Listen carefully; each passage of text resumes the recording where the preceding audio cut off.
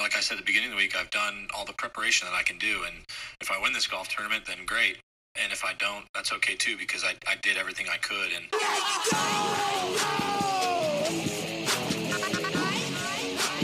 And welcome back. Welcome aboard another Par Train. I'm one of your co-hosts, Evan Singer. My other co-host, Matt Cermak, is in Seattle. Couldn't make it.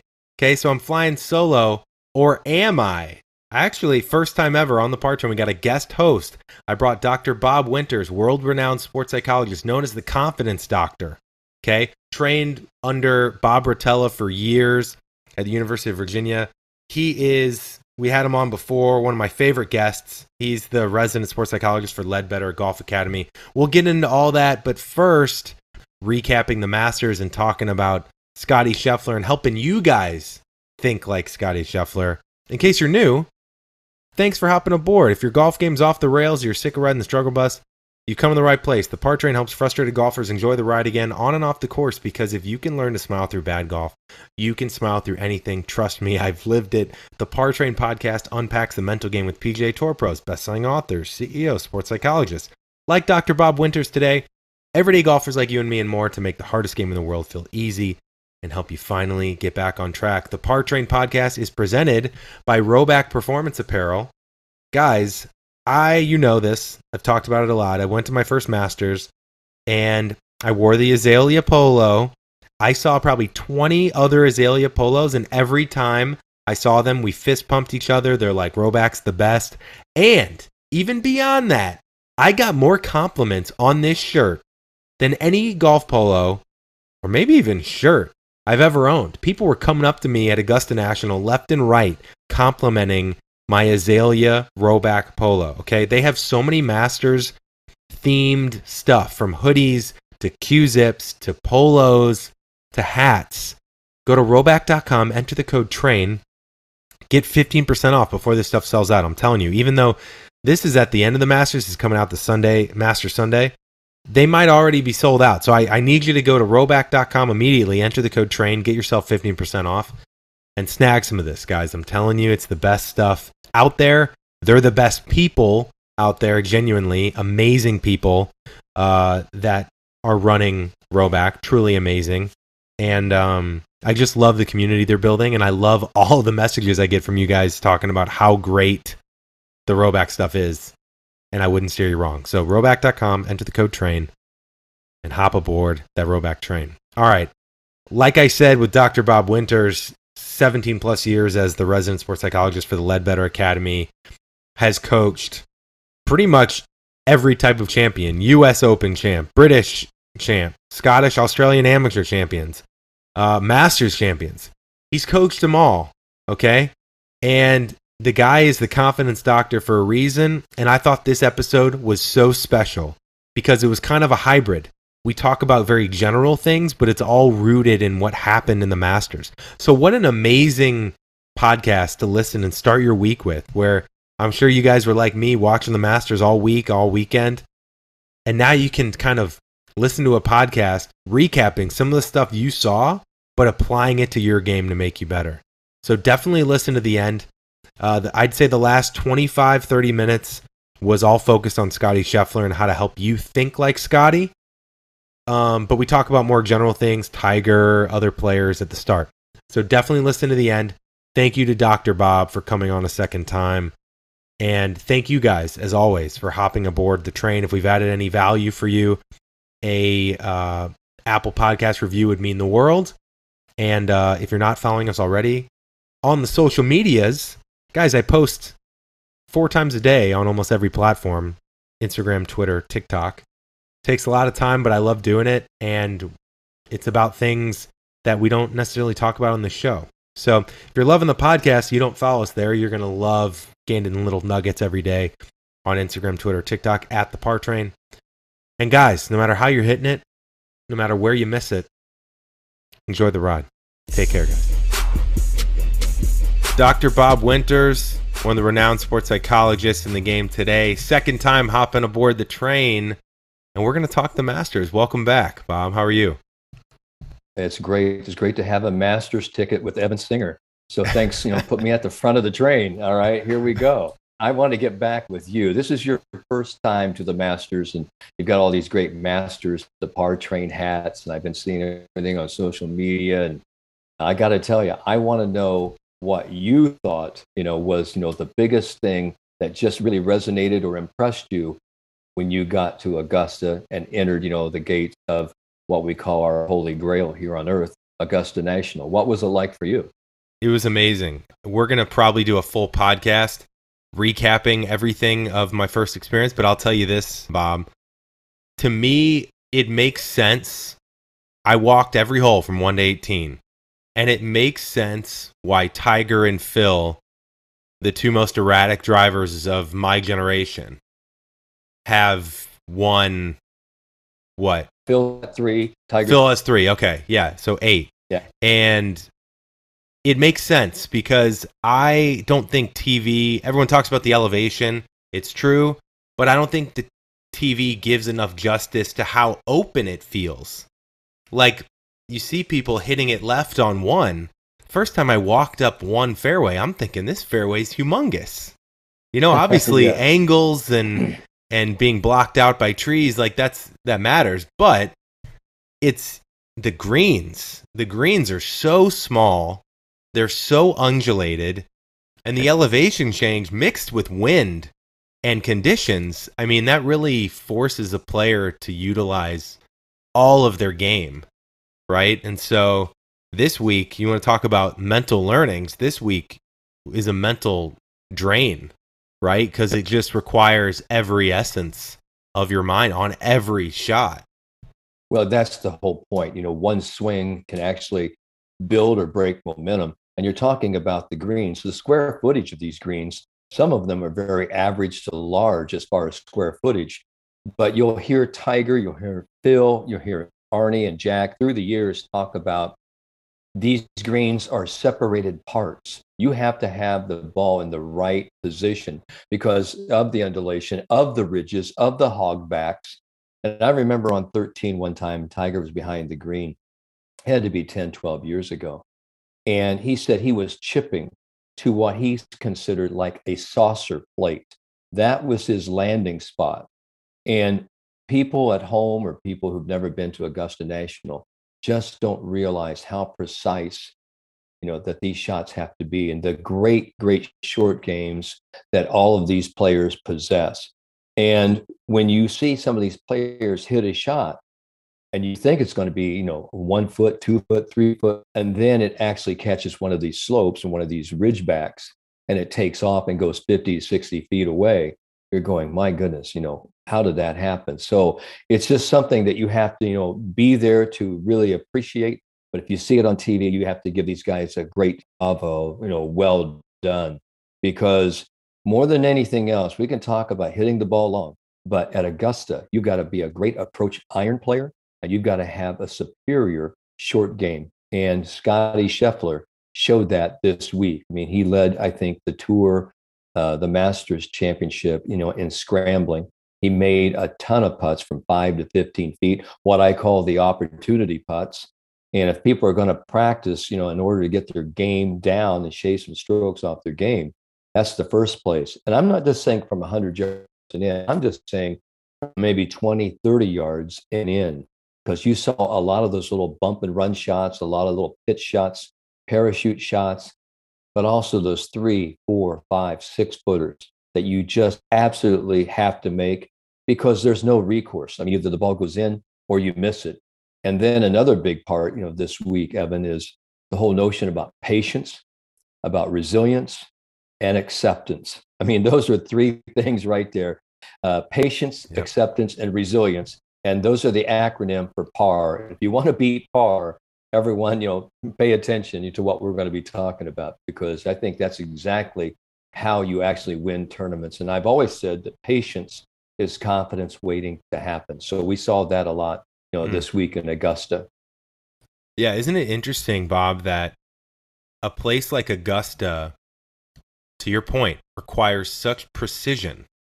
And you'll hear people say the phrase a lot: I can't miss it there. I have to miss it here or I'm dead. Right? And then that creates a lot of tension and defensive swings. So isn't that interesting at arguably golf's biggest championship that the place that requires the most precision, you have to actually almost accept it and let that go. You have to commit and do the best you can to hit it to that spot, but you can't be worried about not hitting that spot at the same time, or your chances go down to be able to do that. So talk about that dichotomy at a place like Augusta, because it's got to be one of the hardest places to not do that. Well, when we start coming around, we always say the championship starts, on number 10 on the backside on the final day. You're coming 10, and you got to be able to put that ball long and deep to the right side and see if you can catch, that downhill swale so the ball gets down there, versus having a 220, 205 yard shot to a tough green that slants right to left severely. And then you go to hole number 11. And 11, they've moved that tee so far back now. We placed some well-placed pine trees down the right side. And that second shot into 11 just scares the bejesus out of, every tour player, that I've ever talked with or seen. But to your point is that there's an acknowledgement there.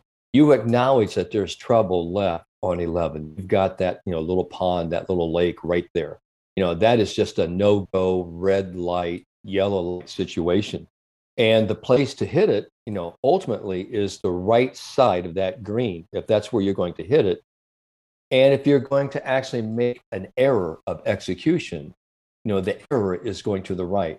So when we get to a hole and we say, oh, I cannot go left, don't go left. Well, the point of it is we always talk about, negative thoughts, negative phrases, the mind doesn't understand don't. Well, it sure understands tension, okay? Right. But there has to be an acknowledgement that, yes, this is what the architect planned. I do not want to go here. And so what it does for, all good players and for all of our listeners is that you have to focus your attention and your intention on this is where I want to go. This is what I want to do. Instead of saying, I can't miss left, this is where I want to go. And that power of choice is a decision. And it's a decision that leads to confidence. It's a decision that leads to a fluid and flowing swing. And that's why you see so many of those players on 11 coming down, the stretch, first, second, third, fourth day. They will hit that ball and you're going, man, they're not really hitting that green. But that's a long, tough hole. They're hitting, mid-iron to long iron, sometimes hybrid into that. And there's just no way they're actually going to throw away strokes. And as I said, on our first broadcast, when you and I first talked, I said the whole notion of this game is to save strokes, not waste them. So when we're out there thinking about doing the very best we can with this power of focused intention and attention, we're saying this is where I want, the ball to go, rather than, I have to avoid it. So that's really what happens.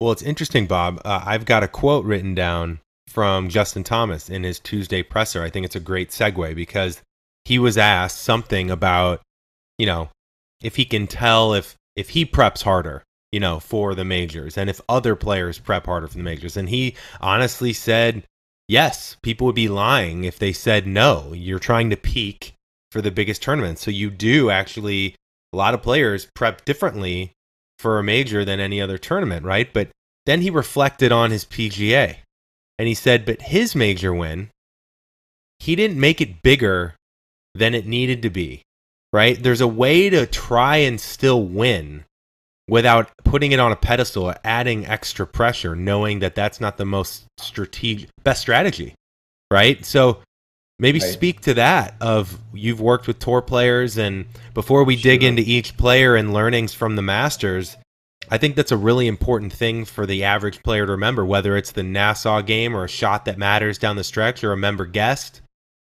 How do we get out our own way and not put these things on a pedestal? Well, that's the whole point about pressure. There was a great research psychologist by the name of Baumeister.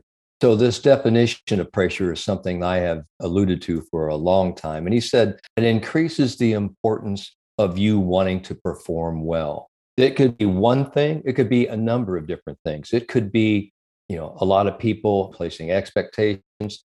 But where it comes from, it becomes from this value, the perceived value the importance of the event. Oh, this is a major club championship, or I'm supposed to win this. So we put a lot of extra perceived value, and it creates a condition I call wantism. And then we have, we're going to try really hard, and I have to, I must. You suffer from the tyranny of the shoulds. So the point, we're always trying to give, listeners, every shot has a neutral value. It's not any bigger or less than any other shot.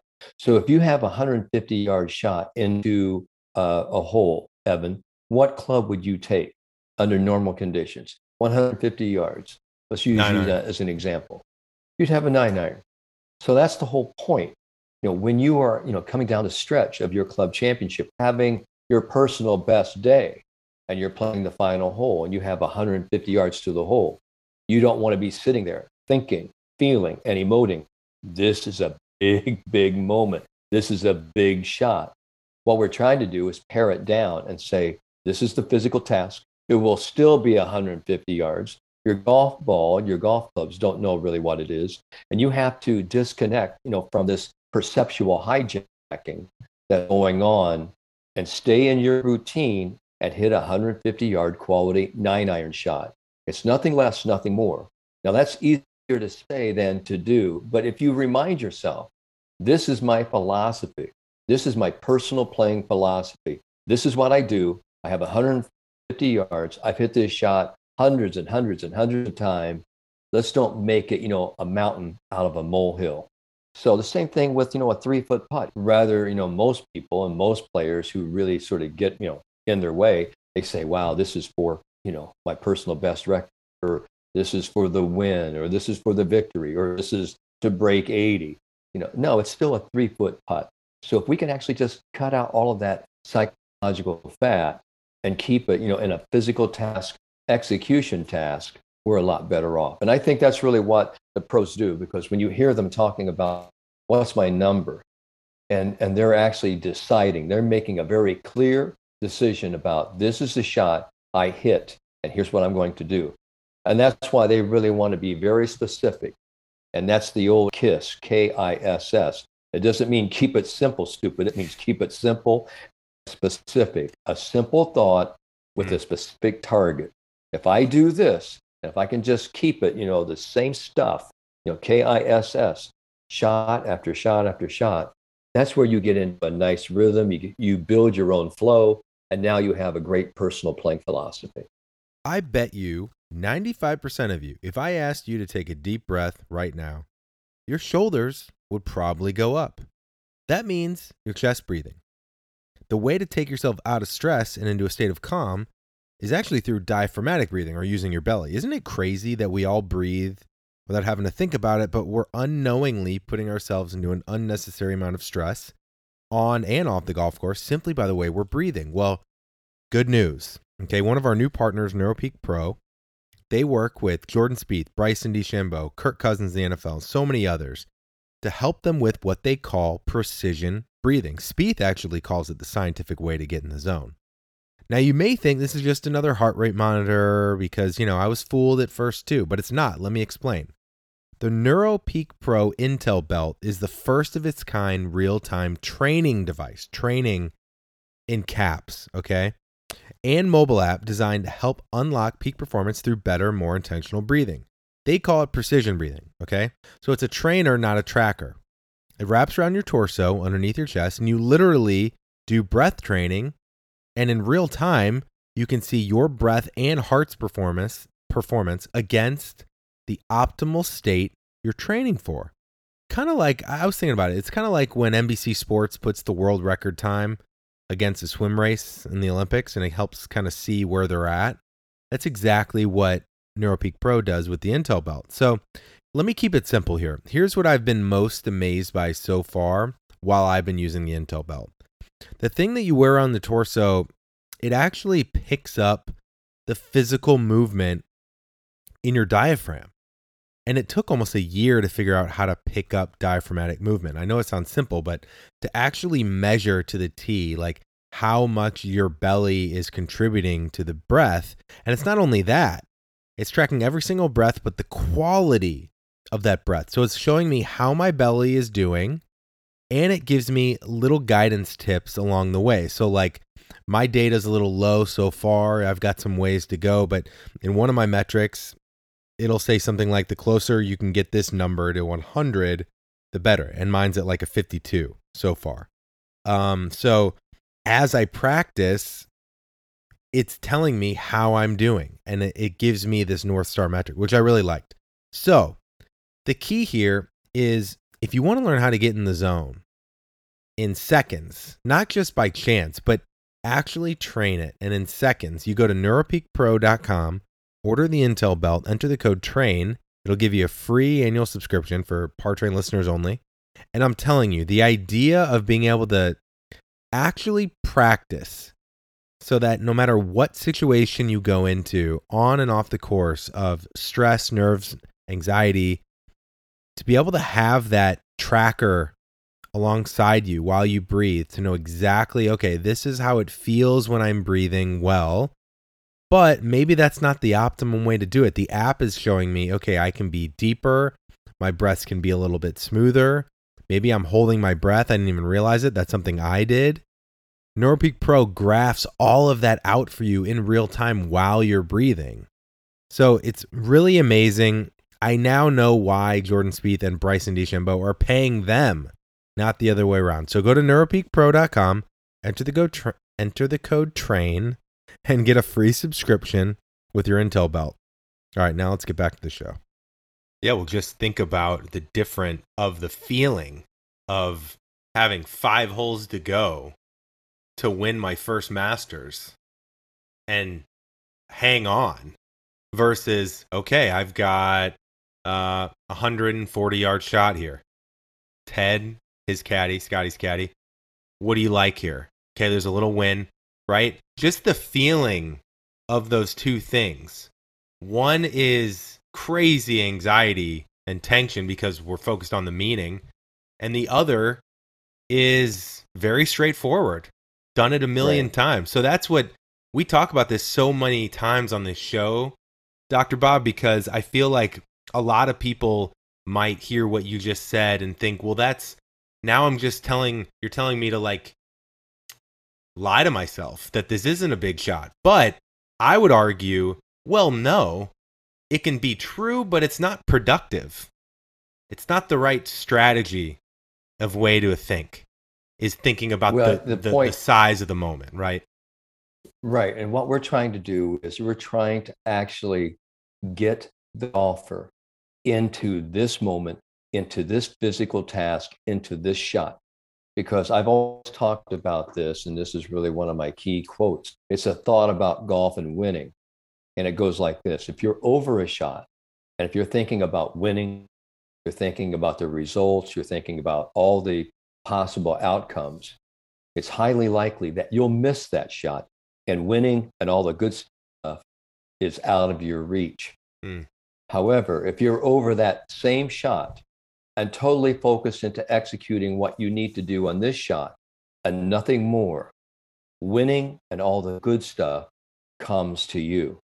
And I mean, just like, today, with Scottie Scheffler, he was saying, hey, I just, kept an even keel. I really have learned to win by realizing I don't have to play perfect golf. I don't have to do anything. I can actually just play my game. But what he's talking about is he's giving himself emotional freedom, the permission to play his game without saying, I have to do this, I have to do that. Because, it's a tough game. I mean, it's really the most unfair game. It's sort of like the Las Vegas odds. I mean, the house, has, the odds. And you have to take advantage of every break, every opportunity that the golf course gives you. So if you know that going in and you have a great playing strategy, you're probably going to actually shoot a lot better and be happier with your golf execution. Yeah. And I think you saw that. And we'll get to Scottie. I'm sure the second half of this will be focused on Scottie because I want to help people think like Scottie. But the fact that he went from, instead of holding on, extending his lead with going for it on 15 around a tree, that just shows his plan didn't change, right? He's not going to be reckless, right? Right. You can still adapt to the situation. But that was very telling to me, is that he liked his number. He had a shot at it. He felt good about it, and he went for it. And I think most amateur golfers might have been trying to hold on and totally reverse their game plan. It's funny that you say that because, most amateur golfers can't stand prosperity. They have 2 or 3 really good holes. Yeah. They make a couple birdies and they start sitting there going, well, man, I need to hold on to this. This is going to be great. And they start playing the game of I need to protect my score. Yeah. I need to protect my birdies. And so they go from a very offensive, attacking, smart, aggressive posture into a very defensive, I just need to hold on. And it's funny because I've worked with some of the great front runners in golf over these many years, and what I see in every great front runner, they aren't holding on to anything. Blitzkrieg tank approach. They're going to keep moving forward over and over and over. They're not holding on to anything because they realize that as soon as you start holding on, you start self-reflecting. You have that self-awareness. You start counting, you start totaling, and you start saying, well, I'm going to do this, this could happen here, versus what's in front of me? What's the next thing? So that's the whole point. And that's why when people have the lead, a lot of people say, I'd rather be the chaser. I'd rather be 1, 2, 3 shots behind because I can be that smart, aggressive, golfer. I could actually come after him because this, the leader is probably going to hold on or maybe, back up. And that's why I've always told my players, do not let the lead, and this is a play on words, become lead. It's L-E-A-D, and lead and lead, because the lead, the heaviness of having this psychological, perceptual pressure, it holds you back. It weighs you down. So it's not that you're trying to let go of the lead. It's just that I have nothing at the 12th hole. What I do have, I've been playing great all day, and I'm building confirmation. Let's keep it going. What I'm doing is working. And every great player, and at every level, junior golf, college golf, developmental tour, elite level, tour level, they think this way. They keep moving forward. And if they have a bad shot, they have a bad hole, they've got to put it behind them. And that's where the acceptance and the release and getting back into the next shot. It sounds very basic. And it sounds like a cliche, but this is where the cliche is the golden nugget. And until people start to really understand this, and they go, gosh, I've been thinking about it wrong all the time. I've been thinking about making birdies and making eagles and really beating my opponents and trying to have the best swing. Those are all the games of distraction and the games of faulty expectations. And they will take you down the wrong train path. Okay, they're not going to get you back, to the clubhouse, with a smile on your face, for sure. So let's talk about Tiger, Doc. To me, the first 2 days I thought were vintage Tiger. Right, you turn an average round into a good score. Tiger, I think the first round was just a masterclass. I tweeted this, a masterclass in course management and scrambling. Right, leaning on your short game. And day 2 was patience, staying in it and following up a poor front 9 with a good back 9 and giving himself a chance for the weekend. Right. But what was your overall take with Tiger? I mean, clearly the weekend, you could tell that was a tough battle. For no way he let on what was actually going on for his body. But just talk about your takeaway with Tiger and something that the average player can learn from that. I've known Tiger Woods since 1993, 94, when he was playing for Stanford, and saw him as a college kid, saw him as a young player, coming up. But there were 2 tournaments this week. There was the Tiger Masters, and then there was the real Augusta Masters. And when you see on Monday the effect that Tiger has on the golf world, now let's be very frank, very honest here. For Tiger Woods to be teeing it up in this tournament, to be walking these hills that are drastic, vertical and elevation up and down, he is a modern marvel. a medicine. And it has taken, a year and a half of some of the very best surgeons, physical rehab people, the determination and willpower of one Tiger Woods. He's a different cat. I mean, he really is. I mean that, literally and figuratively. He really is a different cat. He has a different mindset. And when he's talking in his presser, I think on Tuesday, do you believe that you can win? He said convincingly, I do. But no one really knows the amount of preparation, the wrapping of his legs, and because he has rods and pins, in that leg. And when you see how he sort of was laboring, he had a labored gait, even on the first day. But he was just going out there, and it was remarkable to see his short game, his creativity, his patience, but also his grittiness. I mean, we talk about, him being the ultimate grinder. He got the ball up and down out of places that were just phenomenal. And so to see Tiger, but also there was another effect, and that was the third round, brutally cold weather that came through. High winds dried the golf course out, and it was very cold. And I think that really had an effect on him. It had an effect on everybody. And that's why, on the third day, moving day, it wasn't really moving day. It was just sort of, maintain your position and don't lose, spots on the ladder going down. But, I feel all in all, and then somebody asked me, what did you think of Tiger's performance? And I tell them, because I live in Orlando, Florida, and we had father son here in town. He and Charlie played. And I said, I really figured that Tiger was gearing himself up for the Masters and the majors back in December when he played here in Orlando. When he and Charlie, I think, birdied 11 or 12 out of the last 13, 14 holes the second day to finish, one stroke behind John Daly Sr., John Daly Jr., which was a hell of, of a victory, for the Dalys. But here, in the local press, you wouldn't have known that the Dailies won the tournament. But it was all about Tiger and Charlie, making this vintage run. But I think then, and even having Charlie here down here at Augusta the week before, he was testing his leg. It wasn't his game, his golf game. He's got the game. St. Andrews for sure, be watching out for Tiger to actually make the cut, no matter what he shoots. This was a huge success. And I really felt, but after the first round, son of a gun. I mean, he's going to do it again. I mean, he's going to be there. So, but I think the weather and his condition, it just kind of sort of, weighing on him as the week went on. And we don't even know how much rehabilitation, how much he had to ice his legs.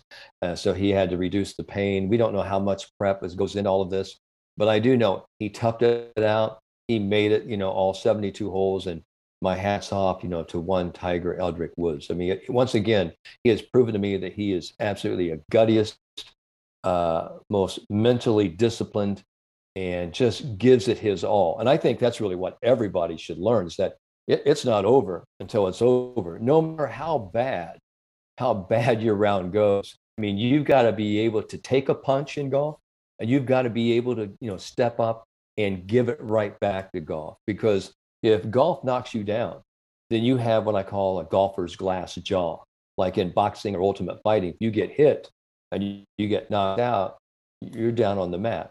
But it's the real true athletes, the true competitors that get back up and give a shot back. And I think that's really what all of us can learn, is that you have to be resilient, you've got to be gritty, and you've just got to, hey, 4 is less than 5 in my book, and 5 is less than 6. So if you understand that lesson from a very basic guttural level, you really understand what mental toughness is all about. Yeah, isn't it funny, Bob, how it's easy to get down and upset after a result didn't match your expectation, right? It's easy to feel embarrassed if someone else performs better than you or you miss a shot, right?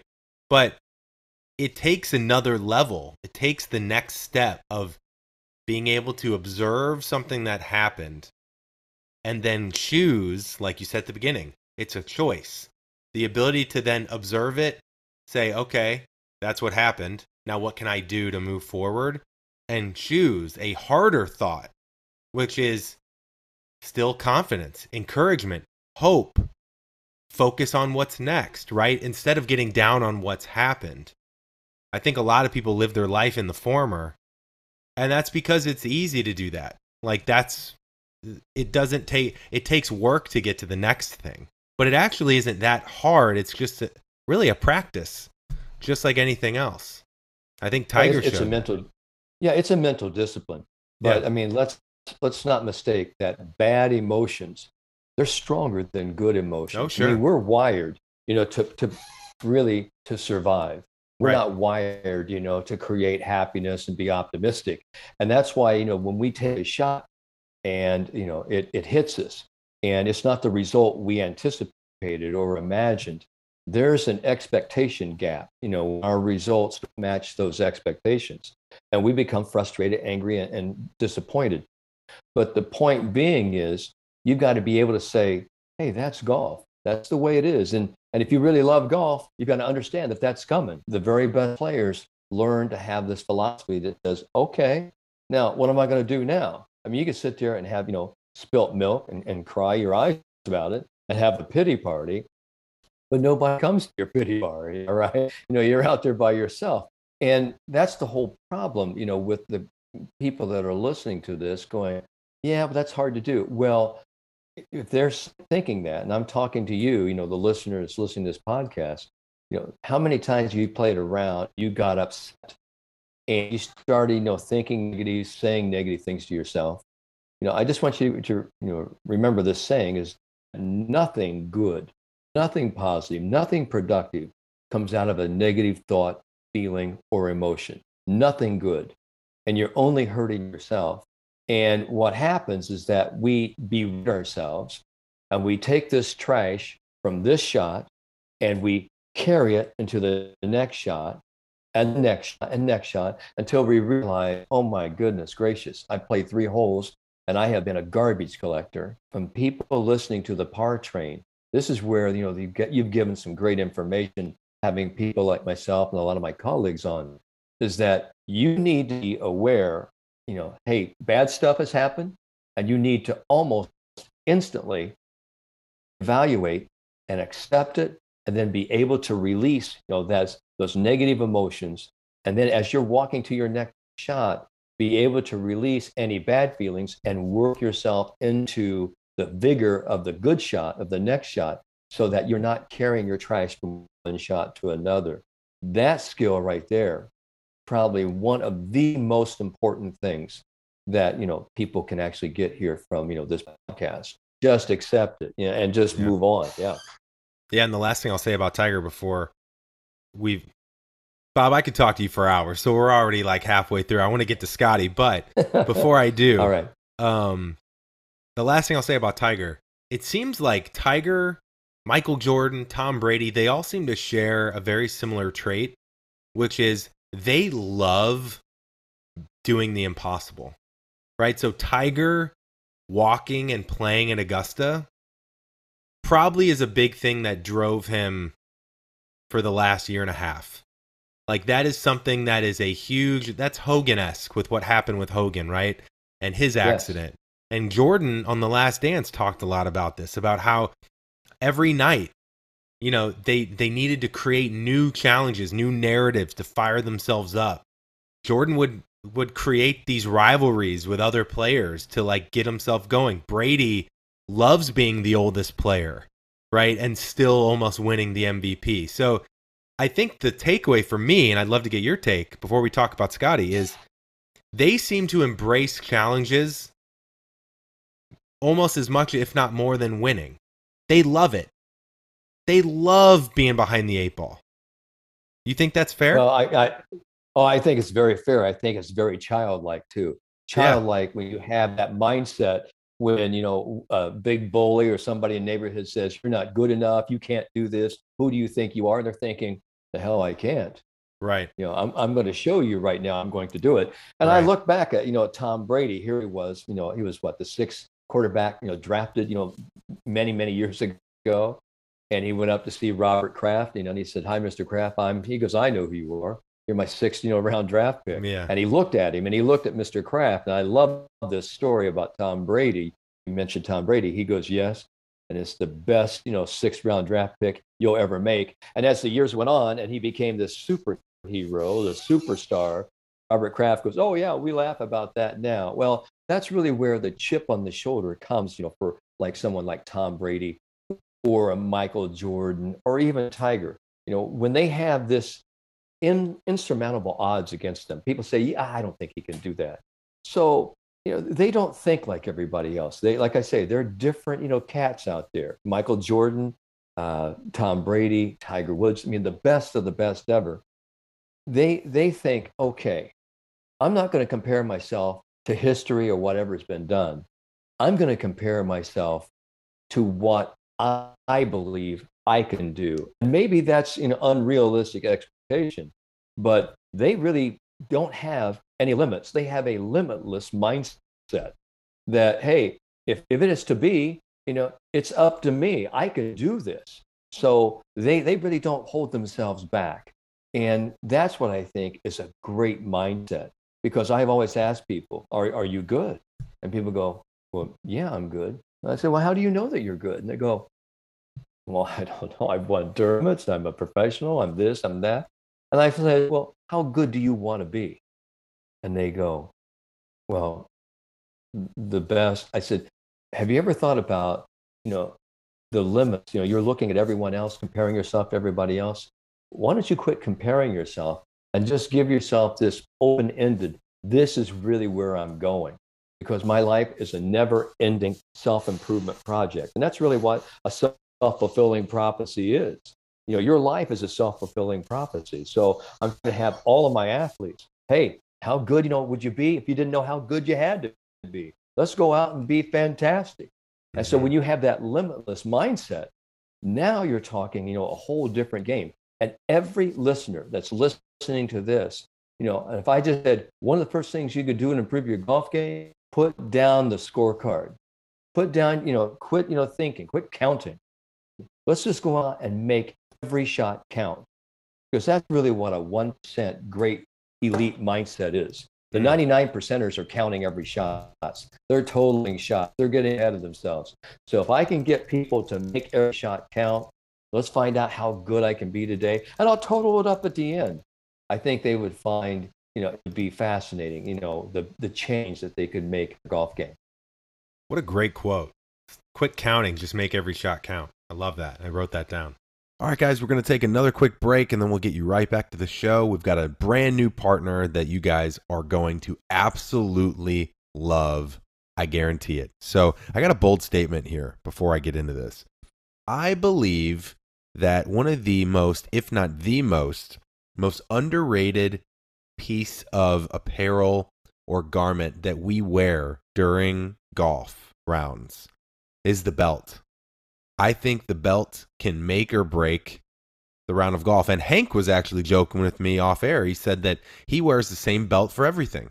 And I realized I was kind of doing the same thing. I kind of had this like gray woven stretchy belt that I liked for golf, and I kind of wore it for everything.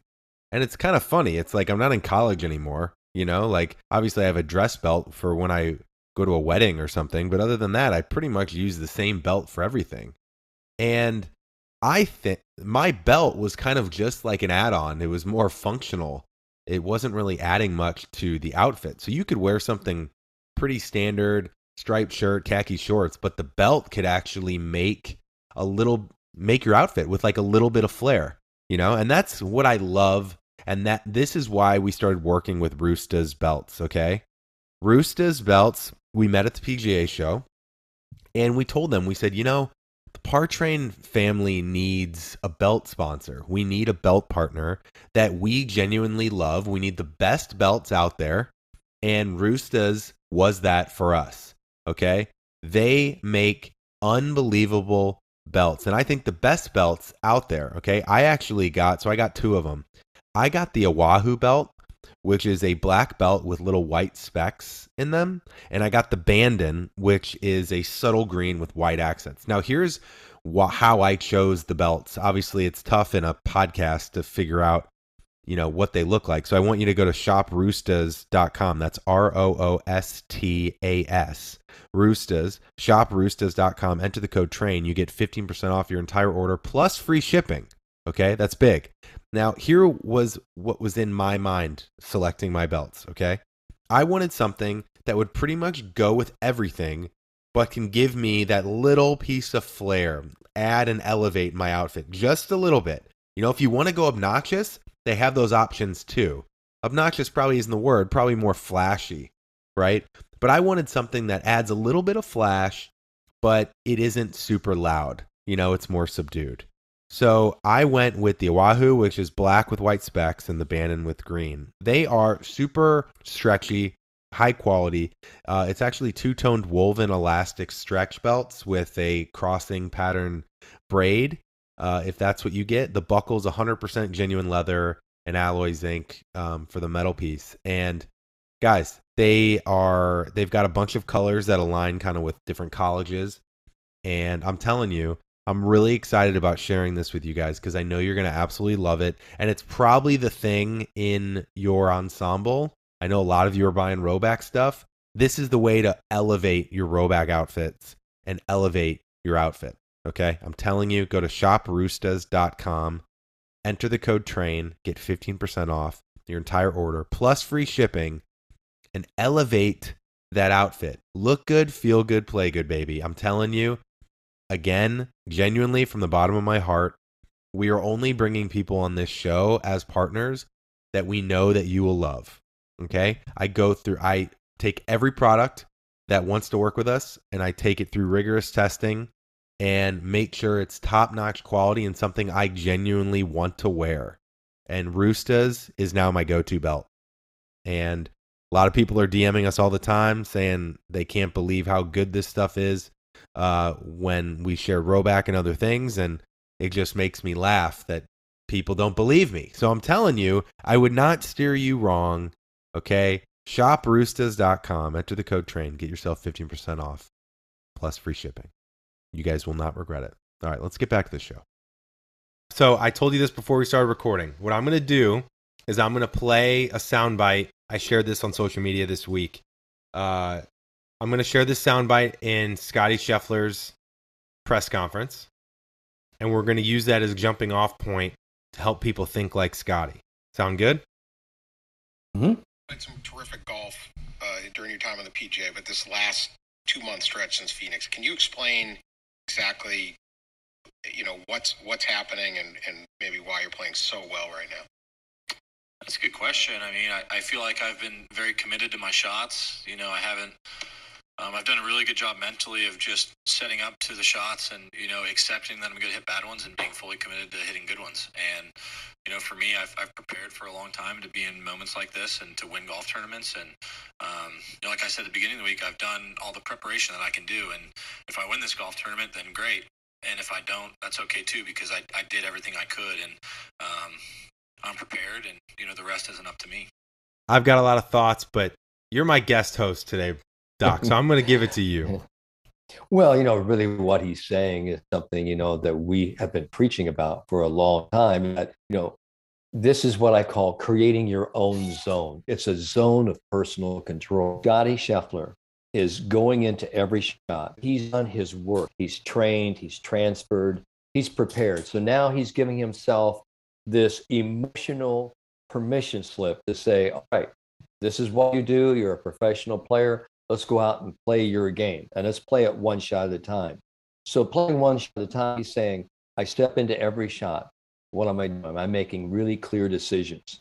I'm really sort of rehearsing. I've got, the shot in my head. I'm really committing to the shot, not just the shot. And let's talk about that notion of commitment, because commitment is a pledge and a promise that this is what I'm going to do now in this moment, this time, this one shot. But when you commit, you're committing to your target, you're committing to the club you're using, you're committing to the feel that you've actually rehearsed before you step in to aim and address the ball. But most of all, you're committing to this green light, committing to, yes, this is what I want to do with this shot. So as you step in and across what I call this imaginary trust line that I've been talking about for 35 years, when you step across that trust line, and now you step in to aim and address the ball, you have a green light that says go. So now all you're doing now is looking at the target, reacting to the target, swinging to your target, and you can swing freely.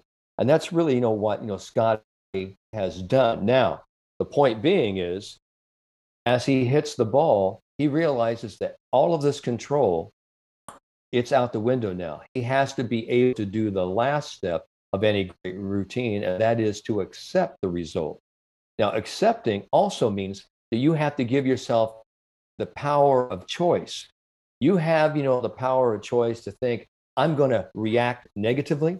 I have the power of choice to react poorly, or I have the power of choice to accept it, live with it, accept it and release it and move on. And he also, talks about that he doesn't have to be perfect. He's giving up, all these, expectations. And he's also saying, hey, I'm going to miss a few shots. I mean, I remember, Hogan, telling Nick, I only hit maybe 4 or 5 perfect shots in a round. The rest are all miss hits, according to Hogan. We all can't be that Hogan-esque, but what we need to do is say, you know what? Okay, that shot wasn't my best, but it's still effective. Instead of saying, this is a bad shot, or that's a miss hit, or that's a good miss. I don't let my players use that vocabulary. I always talk about, was it effective? Did it get the job done? It may not have been pretty. It may not have been perfect, but is it effective? So what I think that most golfers can learn a lot from is this whole notion of learned effectiveness. And that's really what Scottie has done this week at the Masters. He just said, I'm going to go out and do my thing, play my game, and I'll let the chips fall where they may. And here he is at 10 under, and he wins, the 86th Masters tournament. Well done. Isn't it funny, Bob? We've talked a lot on this show, and I've made a proclamation to our listeners. I said 2022 is the year of the short game. All right, we're done as amateur golfers spending an hour at the range and no time at the short game area. I want us to spend at least 50-50, if not 80% at the short game area, 20% at the range. Now, one thing I wanted to share that I realized recently, I'm going to share a quick story about my dad, okay? Played golf in Georgia with my dad. We got rained out. We played 9 holes at Reynolds Plantation, great waters. But something I heard him say, the day before my wedding, I'm getting married in August, Bob, and we're playing Pasatiempo the day before, okay? And my dad's the type of player that he loves practicing in the basement, loves working on his swing, loves talking about, fundamentals, but he doesn't play that often. So he said something to me that struck me. He said, I'm going to need to really practice before we go out and play. It's been a while, right? Now, of course, like a lot of people feel that way. That's not a terrible thing to say, but I realized the notion of that statement, because I used to feel this way too. Oh, if I'm going to go play, like I was offered the chance to, maybe still up in the air, to play in this LPGA Pro-Am. And the first reaction my mind says is, ooh, I better start practicing because I don't want to embarrass myself, right? But the short game is a powerful thing, Bob, because my time has now shifted. And now for the first time in my golfing life, I actually get excited when I miss a green. And I'm excited I feel confident around the greens now. And I'm giving myself, 3-footers a lot now. And I'm understanding how to use the bounce for the first time. And it's fun. It's fun to feel good. Now, what I'll say with Scottie is committed and he's accepting, like you said, of bad shots a lot because he has a lot of faith and he's put a lot of time into his ability to recover, right? Now, part of that is mindset, part of that is prep. I would say a lot of our listeners are getting so caught up in holding on and not making mistakes because their short game isn't there to support them. And I think the Masters, I saw it through a different lens this year, being there and now having worked on my short game a lot recently. That's what these guys do better than anyone else. They're hitting shots all over the map, just like us, but they can get up and down from anywhere. And so I just wanted to share that because I think that's important, that as much as our mind is important, you got to put in the work too. And more so around the greens than thinking that your swing's got to be perfect the next time you go play. It's funny that you talk about that because I have always said, and I'm really big in acronyms, as you know, PAR, patience, attitude, resilience, recovery, whatever it is. Yeah. But PAR also stands for, power, accuracy, and recovery. And we're always talking about, the power game, going out there and hitting it 300 plus. But really, when you start really talking about, great players have power, maybe limited power, sufficient power, but they're very accurate and they have great recovery skills. And that's where, our listeners, your listeners, me just being a guest host, but, your listeners, if they can actually just go out, 10 to 12 steps off of the green, where most people miss, their approach irons into the green. It isn't 50 yards, 100 yards. It's usually maybe just, 7 or 8 steps. And I have probably worked with, I can't even tell you, close to almost 100 college teams over these many, many years. And I've talked about this 8-step drill, is that you take 8 steps from the corner of a green, drop a ball, and your task is to get the ball up and down or up and in from that position. Now you can go around to 10 different stations on this 8-step drill. And it's a great drill because each shot, each situation is a new situation. It has a different context. Maybe it's a different line. Maybe it's different grass. Maybe it's short grass. Maybe it's a tight line. Maybe it's a heavy rough. But if you can actually just, get some great challenges there, instead of looking at it as a threat, oh my goodness, my short game stinks, it sucks. Now you start to say, hey, I'm developing some competence, which is, the forerunner of confidence. Now I have this skill set, competence, that I can hit this little 54-degree bump and run shot.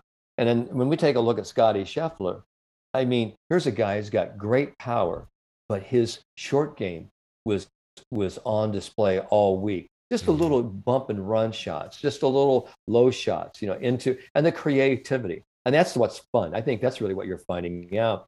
Yeah. It's the imagination, the creativity that you can have with these games, and just playing, by yourself and just going, okay, can I get this ball up and down? I have, 10 different stations around the green. Par is 2 at every different station. And people say, well, what's a good score? Well, 24 and under is a great score because you have to go up and cut out. So it really puts emphasis on the shot that you have to hit, like a wedge up there. And if you hit it, 10 feet from the hole, well, you're going to be working on putts, but what you find is that you start really creating some finesse shots, some drop shots, some spin shots, and you start having 4 and 5 footers. And then when you actually go out and play, this is the transfer effect. We've talked for years when people say, well, you need to train it, you need to trust it. For years, I was saying, train. If you're training it, you should damn well be trusting it while you're training. But you have to be able to transfer, what you're learning and these preparation and practice playing rounds. So when you do go out into the performance round, when it really counts, it's the same. And you could say to yourself, I have this requisite, and I have the right mindset, and I'm going to have some fun with this. But that's really where you create it. And I'm so glad that they're going that way, because I remember telling it like on a pie chart years ago. If we used to say 40%, 45% is putter, then how much is it, with, the short game? Well, short game's about 28 to almost 30%. That's 70%, right? That's almost 3/4 of the whole game. But everybody else has spent 100% of their time working on the long game. But, it's really where you become proficient in the short game. You can actually become confident and create confidence from the green going back to the tee. And it actually, sort of frees you up, with your driver and your approach irons. You just sit there and go, no big deal. I can get this ball up and down. We're good to go. Yeah. And I noticed Scottie, and Dottie said this, and Dottie's been on the show a few times. And she said that he keeps it simple. Going back to Kiss, right? Like he doesn't, even the shot on 3 that I know he wasn't trying to make, that was a huge momentum boost, but he felt comfortable keeping it low, and he takes the percentage shots, which I think of anything that Scottie Scheffler does, the average player can take that, and I've started to do that too. Like I've started to say, okay, instead of thinking I need my 60, I'm going to start practicing the same motion with my 56, with my 52, with my pitching wedge. And I'm going to start to understand trajectory. I'm going to start to understand rollout. I'm going to understand distances. And there's actually a real freedom, Bob, that comes with keeping it simple, not feeling like I have to hit these huge flop shots. If I need to, I'll commit to it, right? If that's the shot it calls for. But so many of us make it harder on ourselves. And I think Scottie is a perfect example of that guy keeps it simple. He keeps it closer to the ground. It'll be interesting to see him in the Open as well, because he seems real comfortable keeping it low. Well, I thought it was really interesting. There was a bump and run that Tiger Woods hit, this earlier this week. He used a 6-iron, and everybody goes, "Oh my goodness, that's such old school." Well, that's where I said old school is cool school, right? Yeah. Because I always remember Gary Player giving one of his great little demonstrations about hitting a 7-iron up, from this little bump and run. He goes, most people want to use the 58, see, they want to hit that the thrill, flop wedge shot. And he said something I thought was sage advice. He says, if you're playing for dough, you want to keep it low. And he actually just kind of bump it up there. And because you have more control over that sort of a chip that has kind of a nice putt rollout versus trying to hit that, spinner that actually goes in like a duck going into the water and actually grabs and stops really close to hole. That's a very specialized shot. But, I applaud, your efforts for keeping it simple, because this is what the great players do. The game is difficult enough. You don't have to start adding confusion and all these different variables, just back and through. And I think that's really what Scottie Scheffler, it's what Tiger Woods has done.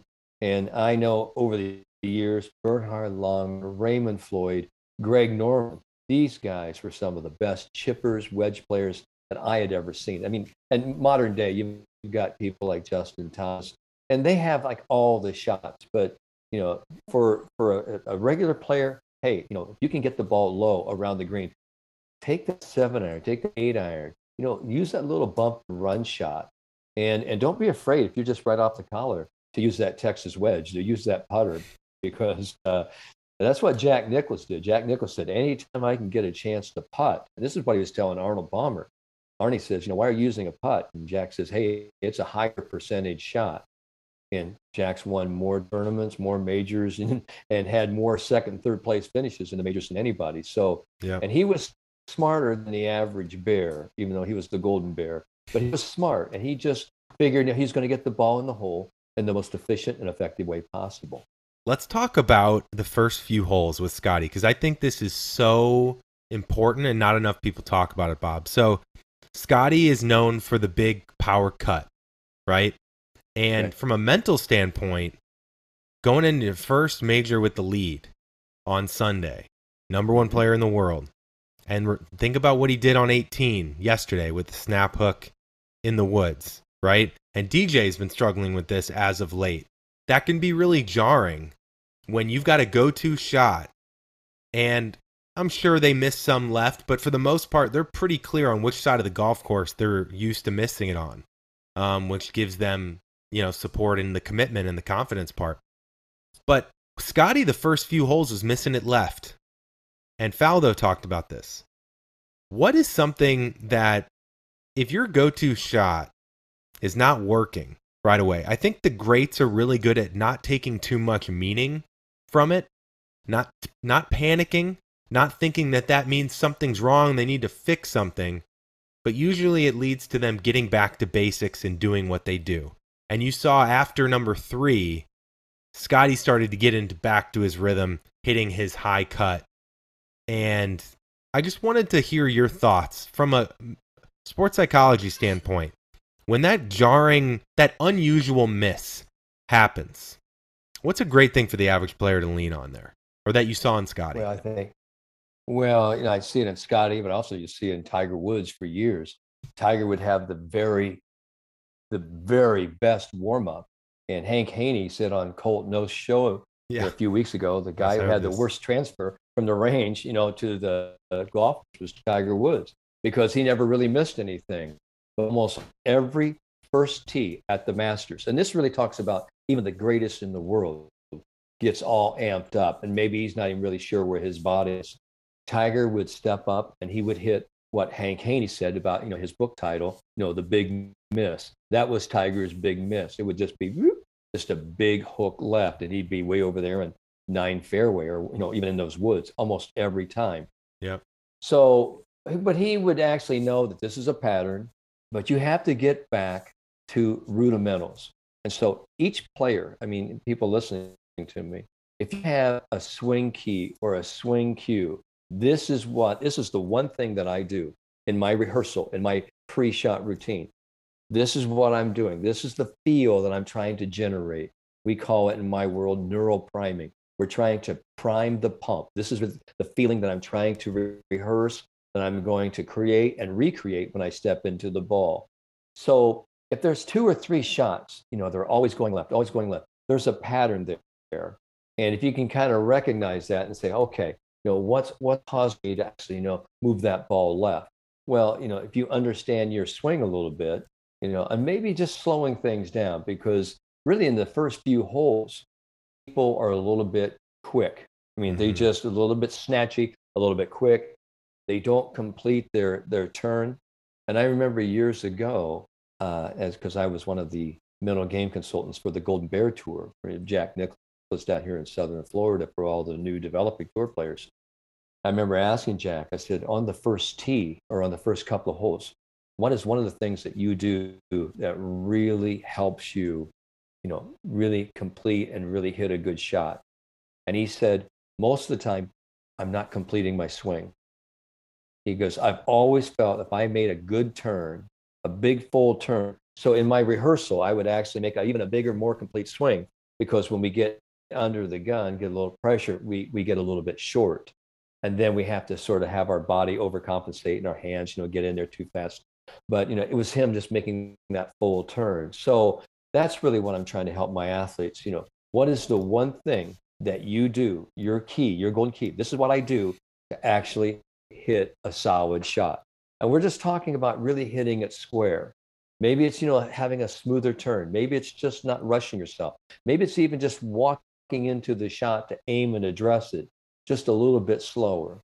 But, you never hit a golf ball in your backswing. Remember, I was told that as a player many, many years ago. You don't hit the ball in your backswing.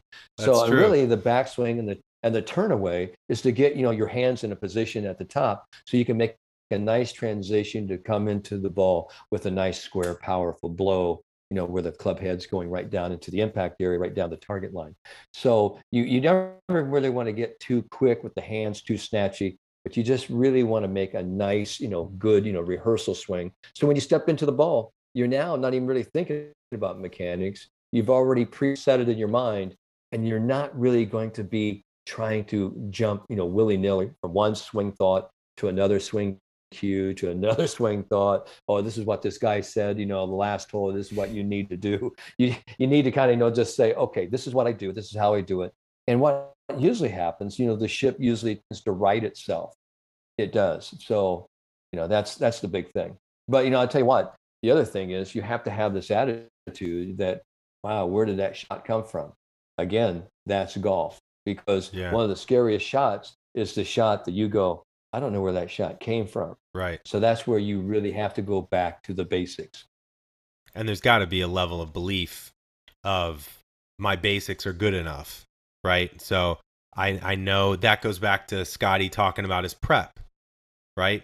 It's okay if it goes great and I win, great. If not, that's okay too, because I did everything I could. So I think, to piggyback on what you just said for our listeners, Bob, to me, the most important thing for the Par Train listener is, I bet you a lot of them don't know what their thing is. And some people may be saying, well, I don't have a lot of time to play. I don't have a lot of time to practice. Well, let's get even more strategic about the time you're spending then, right? Let's get really clear on your tendencies. Let's get really clear on the feels that help you hit your best shots. And then let's spend more time on recovery, like we just talked about, because we know those errant shots are going to be there. And let's use this mental game stuff to help you in between and keep you in the game, right? But a lot of people, I bet you don't even know what their stuff is. Well, I'm sure that's true. I think that is really sound advice. But the one thing that I do know is that as human beings, we have one of the most wonderful apparatus, and it's right there on top of our head. It's called our visual system.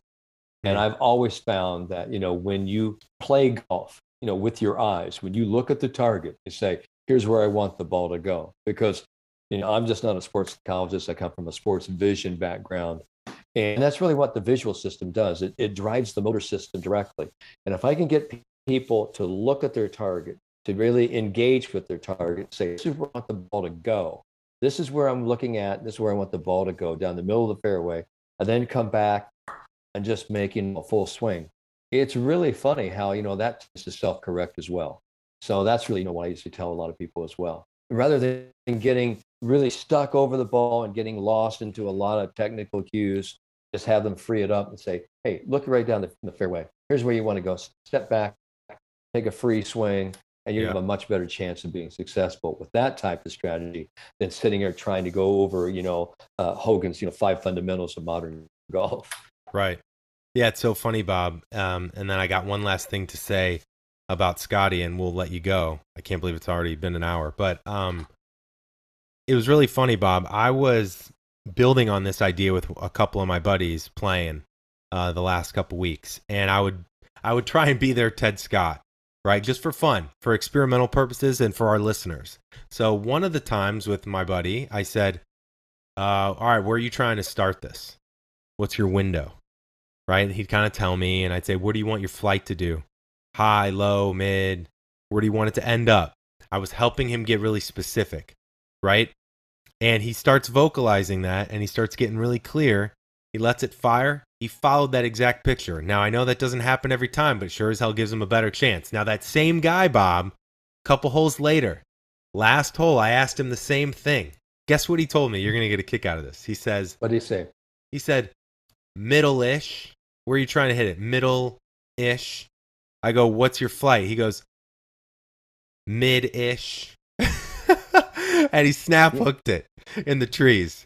Ish doesn't really work. I think ish is going to lead to more shit than what you want. So I think that's important. I think that's a good takeaway, is the visual. It's a very good thing.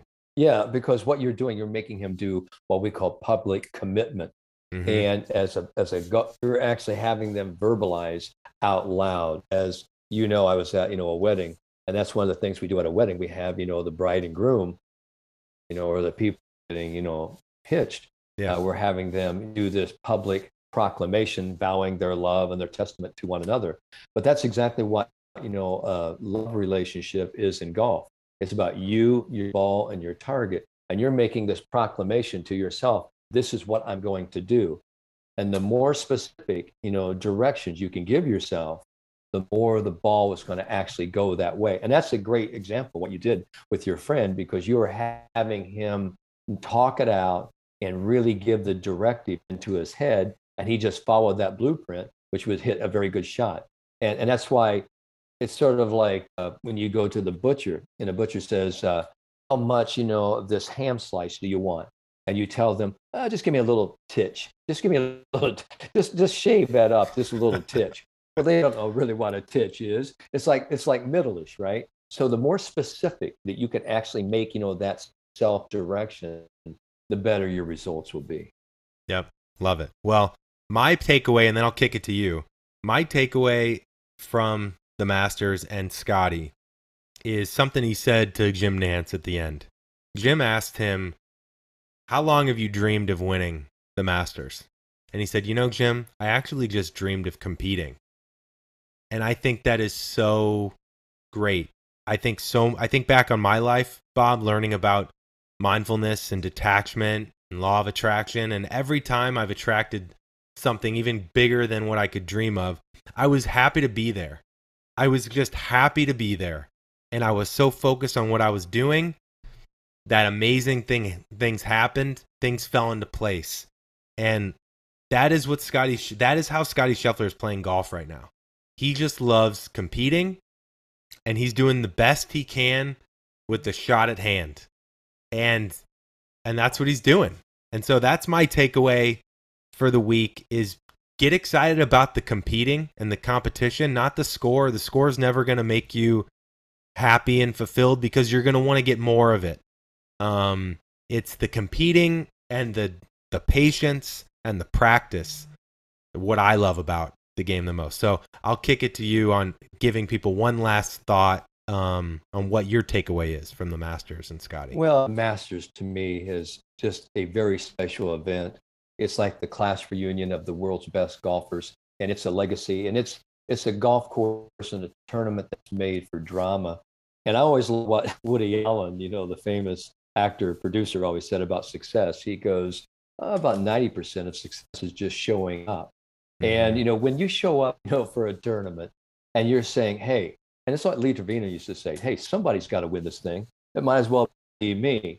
So you give yourself a chance. You just give, let's go play. Let's just see really what happens. And I think that's really what, the great, athletes in all sports. We mentioned Michael Jordan. We mentioned Tom Brady, Tiger Woods. They just love to compete. But they're just not competing against, other people. They're competing against their own talent level.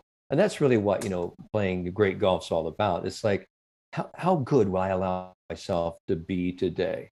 And that's really, it just goes right in stride with what you're saying. So that's the whole point. But I also understand one thing about this game, when you see it really, really quick, is that it isn't just about, your golf skill, your skill set. It's more about your mindset, your mood set, your attitude, your choice of focus, where are you going to put your attention and intention.